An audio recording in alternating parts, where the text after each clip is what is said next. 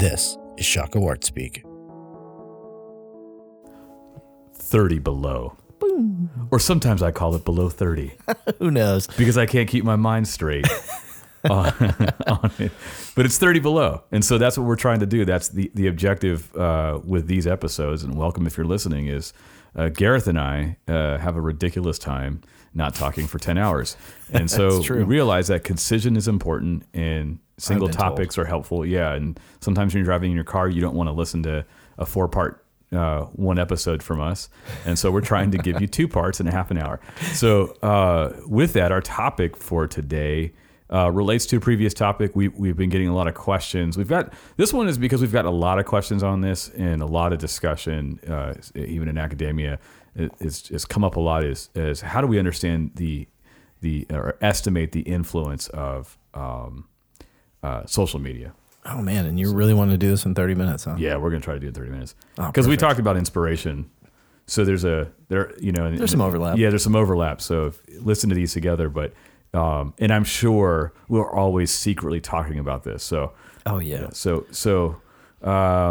do we go with that? I mean, I mean, there's a reason why you're like, why do you say that, let's talk, can we really talk about it 30 minutes? So, I mean, the place that my mind first goes is there is like a deep vein within current academic discourse that let's just go ahead and say that kind of vilifies the idea of influence. So if you, to put a more of a Tell bow us on, how, Mr. Blackwell. Well, I'm glad you asked. Well, kids.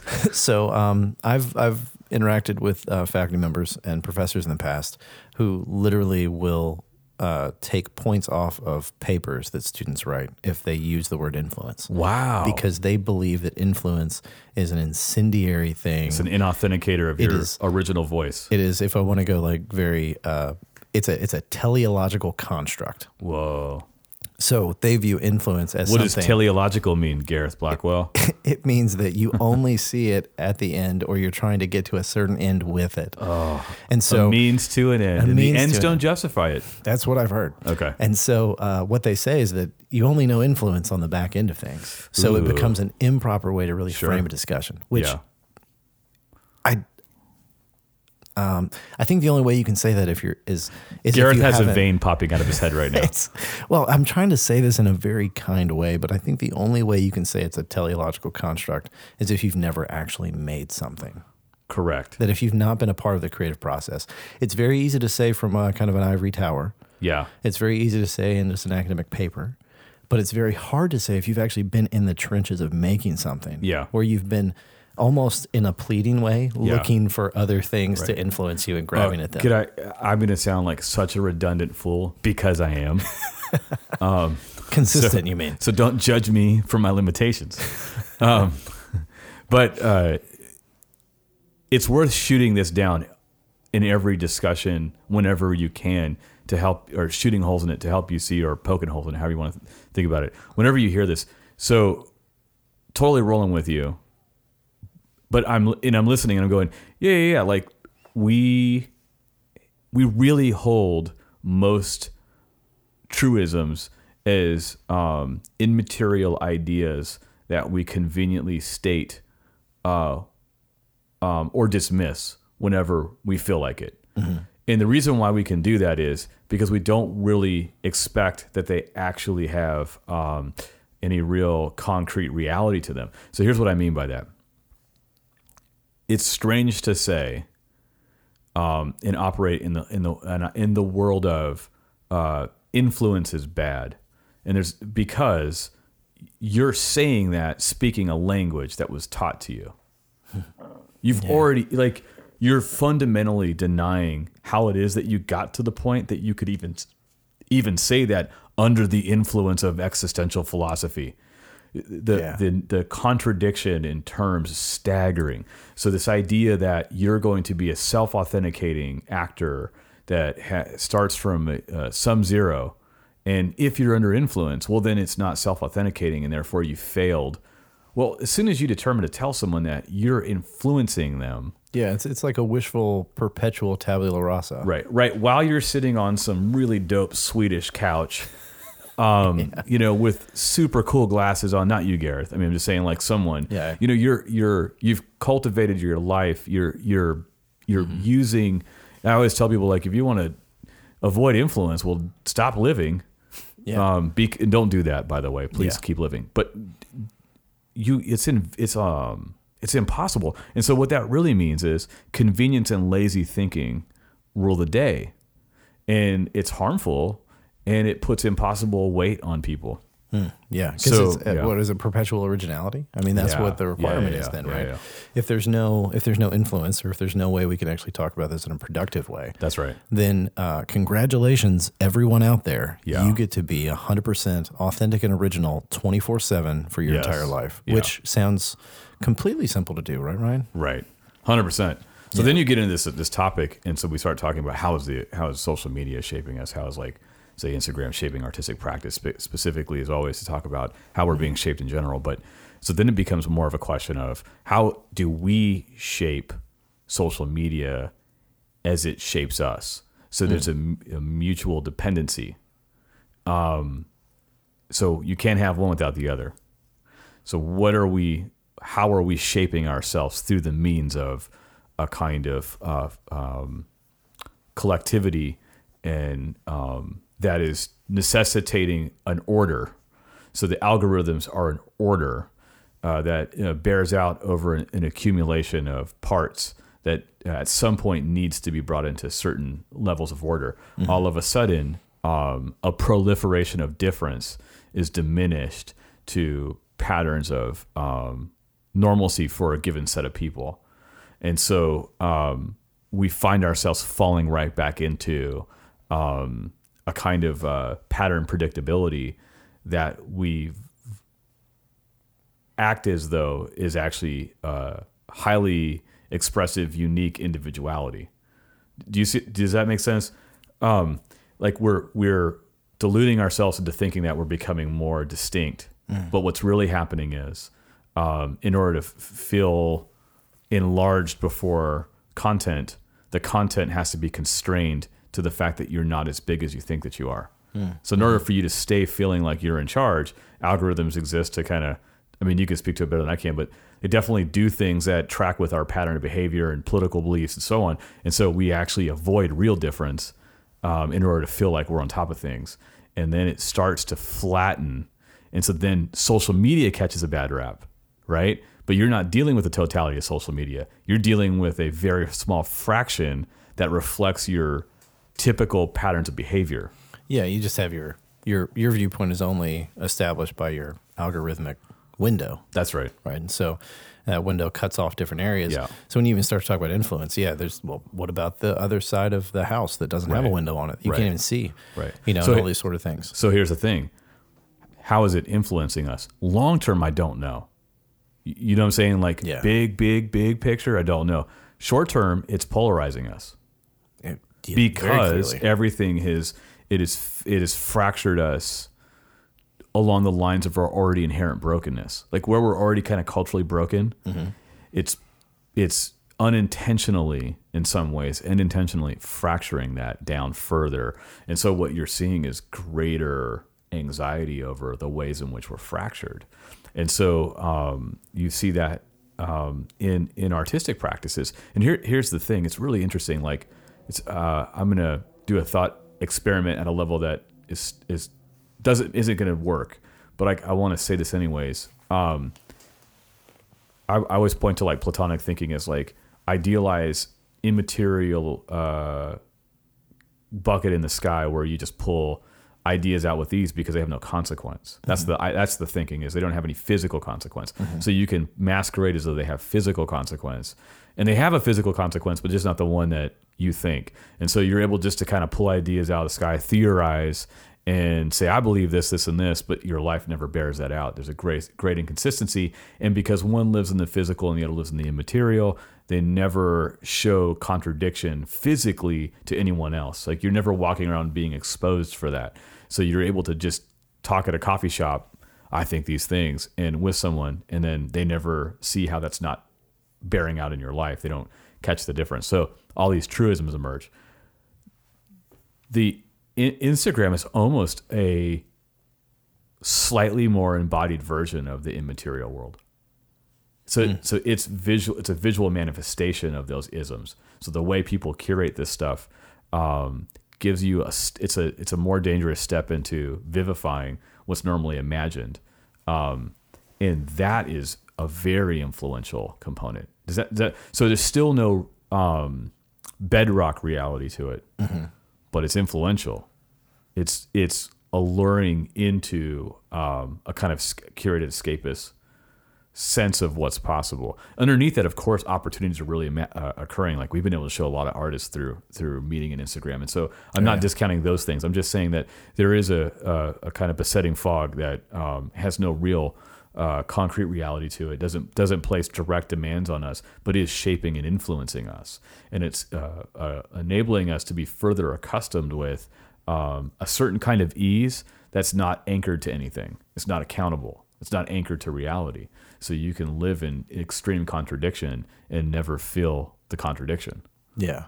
You know? And so to live in an extreme state of contradiction with everything allows you to more easily believe anything's possible. Because by anything, you're really talking about nothing. You know, like you're really not dealing with the nature of things themselves.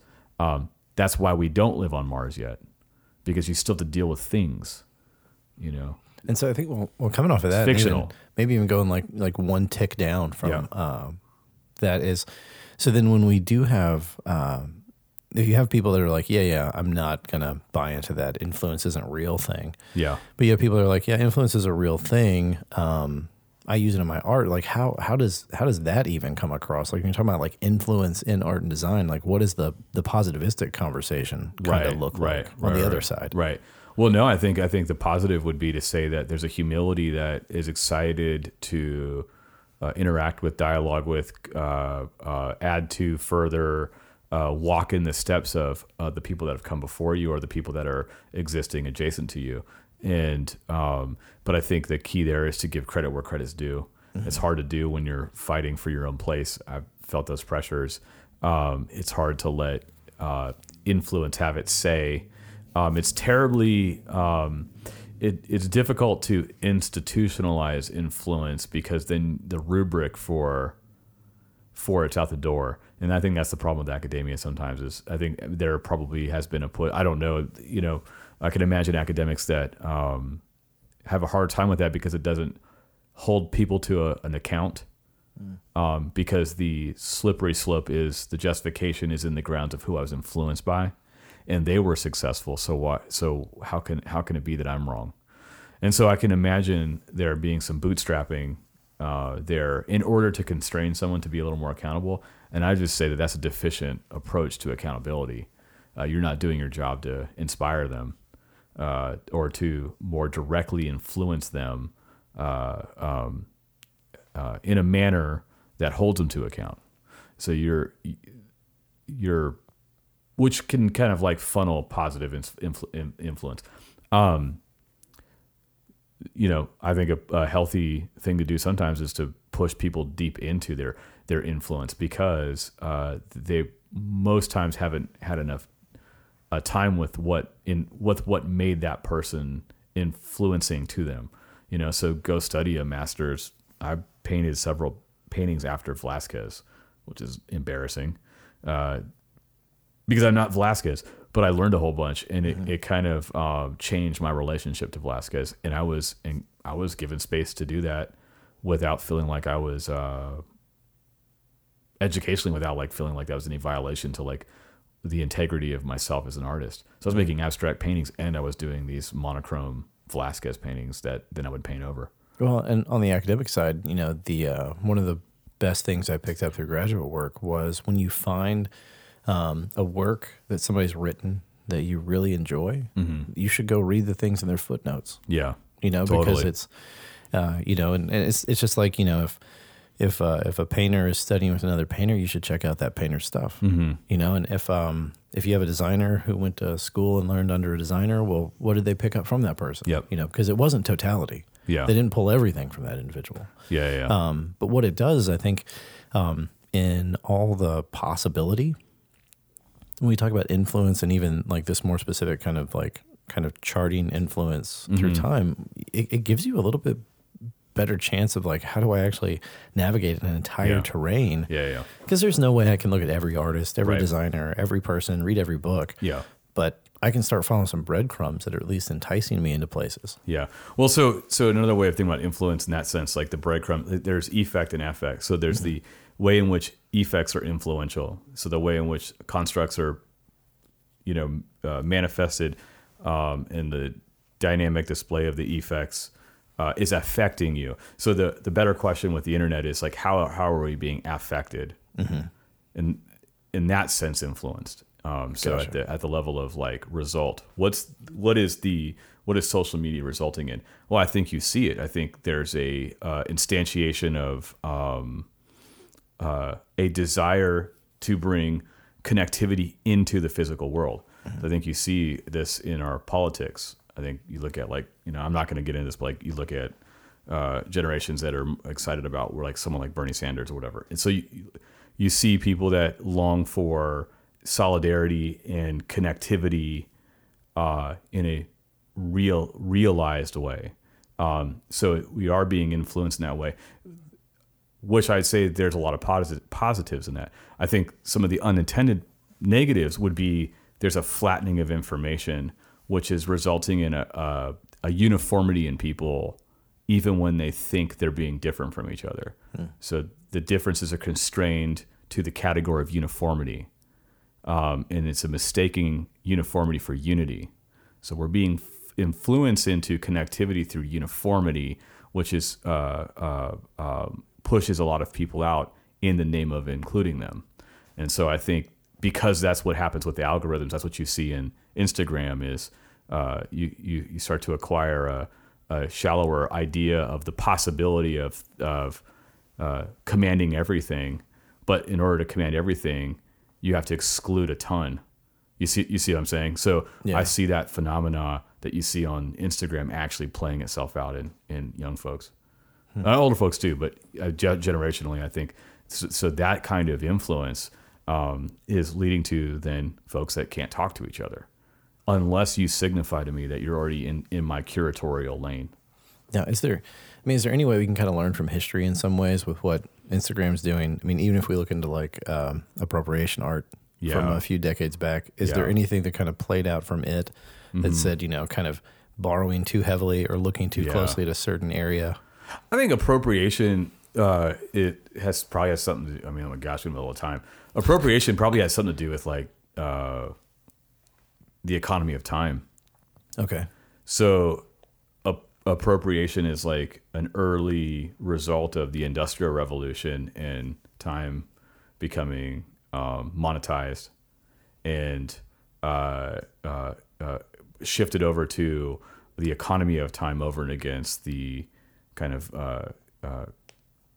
the idea of the quality of your state of being as having a value that you can't put into an economic sort of structure. So the machine eats up the reality. And so along the way, the transformation is appropriation expedites the process of getting to a point, and it's a necessary part of dealing with the brokenness and the fracturing of things, and then there is a commodification involved, and there's a bestowing of value involved, pastiche. Like you just think about it in different, the neo-expressionist era in the 80s. It becomes sexy, it becomes desirable, and time is expedient. So time is pushing, tools are pushing, and then it's moving towards synthesis at the expense of depth and grounding. And these things are all, it's not all that, but we didn't get here by accident. Yeah, I was going to say, it seems like there's some similar kind of conversations going on there. Kind of interesting to see if there's a way to look at what you're talking about, effect and affect, right? So this stuff was going on. What was the affect of that moving forward? Yep. As we understand it, and then is there something possibly similar in what's going on and the affect we could assume? Yeah. The closest I got is the Industrial Revolution. And part of me thinks there's similarities. Part of me says that there's something entirely unique happening with the advent of, the last 10 years, 20 years post 9/11, and in the last 10 years, like the iPhone. I don't know if we can get our mind around it, because the nature of what it is immerses us in a particular kind of way. And so it is shaping us, though. It is influencing us. It is affecting us. Yeah, it's almost like, in some ways, where the problem before with influence may have been finding the influence that is most appropriate for you, Right. or whatever else. Now it might be the kind of closing down certain things Yep. in order to, instead of searching for one, Yeah. it is now kind of throwing things off the table to leave one. Yep. Where, because influence might be just too easy to get. Yeah, curated stasis and harmony, the perception of that at the expense of our hands necessarily excludes the totality. It cuts off a lot. And so you have to keep curating away from problems. And anything that seems disruptive is then seen as a problem, but it may be the totality showing itself to the flimsiness of our curated attempt. So it may not even be it's like, unless you're willing to see that you're the problem, or that we are the problem, you'll have to demonize and other things that may not be the problem, but maybe just the truth showing itself through our very shallow attempt to control it. Yeah, and I think, with influence, like, there's possibly a statement folks might not like, but we're all influenced by something. Yep. We're all being influenced. We're all influencing, right? All the time. It's a non. You don't get to choose to be a part of this activity. Yeah. It is or isn't. You get to choose possibly. Even how in you're your a part of it. absence, you're influencing. Right. So the dad who's not at the dinner table has had a massive influence on his family. Yeah, definitely. The absent father is just an example. Just thinking about my own life at times, but has an influence. So even in your absence, you're influencing. Even in your death, people are influencing. So then how, man, I don't even know with this, like, then Below 30. what's it look like to then even, like, talk about influence within, like, your professional practice and your studio practice? Like, how does that even factor? Yeah. How does that factor in? Like, how do I responsibly, like, I look back at my own life. I see the work that I make and I like, and I can see where aspects of that come from. Right. How do you? This is one of my anecdotes from food. How do you look at a bucket full of milkshake and drink it? You still get a straw. Okay. Yeah. So there's. Not me. I pour that bucket. I pour the on bucket top over of my head. Yeah, exactly. Generally speaking, though, how do you take in a lot? Yeah. You funnel it through some kind of constraints. Mm-hmm. So you have to figure out what are some of the natural constraints I already employ, and get to know them better and understand if they're the best to deal with the way in which you're being influenced. Yeah, I think it also slows down the rate in which you consume, right? Because a straw can speed up, but also slow down because it gives you a controlling mechanism that works with your frame. Because if you just pour something on yourself, it all hits you. Yeah. This allows you to take in amounts. It's a silly example, but trying to think quickly and within our common experience to say, like, there's ways that we're funneling things. So that's where our phones are more like a straw.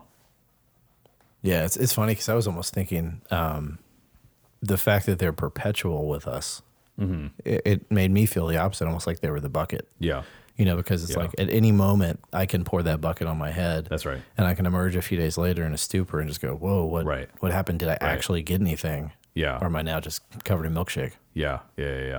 So I would say that that's true. I think that's just to have a fun debate about it, is to say that I actually think that you can get drunk through a straw. Oh, yeah. So all I'm trying to say is what we feel like is us dumping ourselves is actually still constrained. Oh, okay. I see what you're saying in that respect, yeah. Yeah, which is to say that there's that much more. That's what we're always failing to realize. Yeah, I was thinking more of the volume. That's right. Versus the, like, intensity. Yeah. Or so. Yeah. But yeah, that makes total sense. I understand where you're coming from there then. Yeah, it's just tough because, coming out of this mindset, when I first heard this discussion about, like, influence being bogus, I was like, oh, that's a compelling point. the more I thought about it, I was like, but it actually doesn't jive with anything in my life. And I love it because it's like, hey, influence is bogus. Well, what are you trying to do right now by telling me that? You're influencing me to agree with you. Hello, contradiction. That's right. So then by logic, I have to disagree with you. Yeah. Which is still an influenced response. That's right. And it's unavoidable. I mean, to kind of come to a nice little kind of bow on this or something, it almost seems like we're still hitting at some of the same points with a lot of these conversations, that it really does turn into like how you interact, that the things themselves can be almost valueless until they are applied within situations. Well, okay, so gosh, for another conversation, maybe not valueless. That may valueless. That may have been a improper word. No. I think that's good. I like it because value can be predicated on what I see as important to me. I can talk about something as valuable or valueless, which doesn't deal with whether it has effects or not. Yeah. So it can be effective, and I don't value it, which means the effect is still occurring on me. I just don't care. Well, then the more proper thing is we can view them as vectorless. Let me put it that way, as stationary. Stationary. So that would probably be, so yes, because as soon as I said that, I saw your face. I was like, yeah, no, and imprecise words. No. But yeah, I think, we think that there's a lot of things that, this has this vector or value. Yeah. And a lot of times it's like, well, yeah, once it's applied, right. Like with anything else, laws of thermodynamics. Yeah. Yes, once you've applied the force, then it will go in a direction. Yeah. And I think that works with influence, right? Where we can misuse influence, we can lie about influence, we can be distrustful of it or whatever it may be, but we can also be responsible with it. Totally. We can think about it and preconceive and understand its power and effect on things. So, influence. Did we do it? Are we close? Yeah, we're real close. Okay. So I think we did. So any last things on influence as a very small topic? I hope if you're listening to us that we're having a positive influence. That would be the hope, right? This is not a vectorless conversation. All right. And thank you if you've stuck this far with us. Yeah, as you we've made it through this. Talked about vectors and Plato's Republic and teleological things. Yeah. Thank you so much. And as always, keep listening. We're glad to have you. Bye. You've been listening to Shockoe Art Speak, a production of Shockoe Art Space. We are an independent, nonprofit art gallery in Richmond, Virginia. We can be found online at shockoeartspace.com and in real life in historic Shockoe Bottom.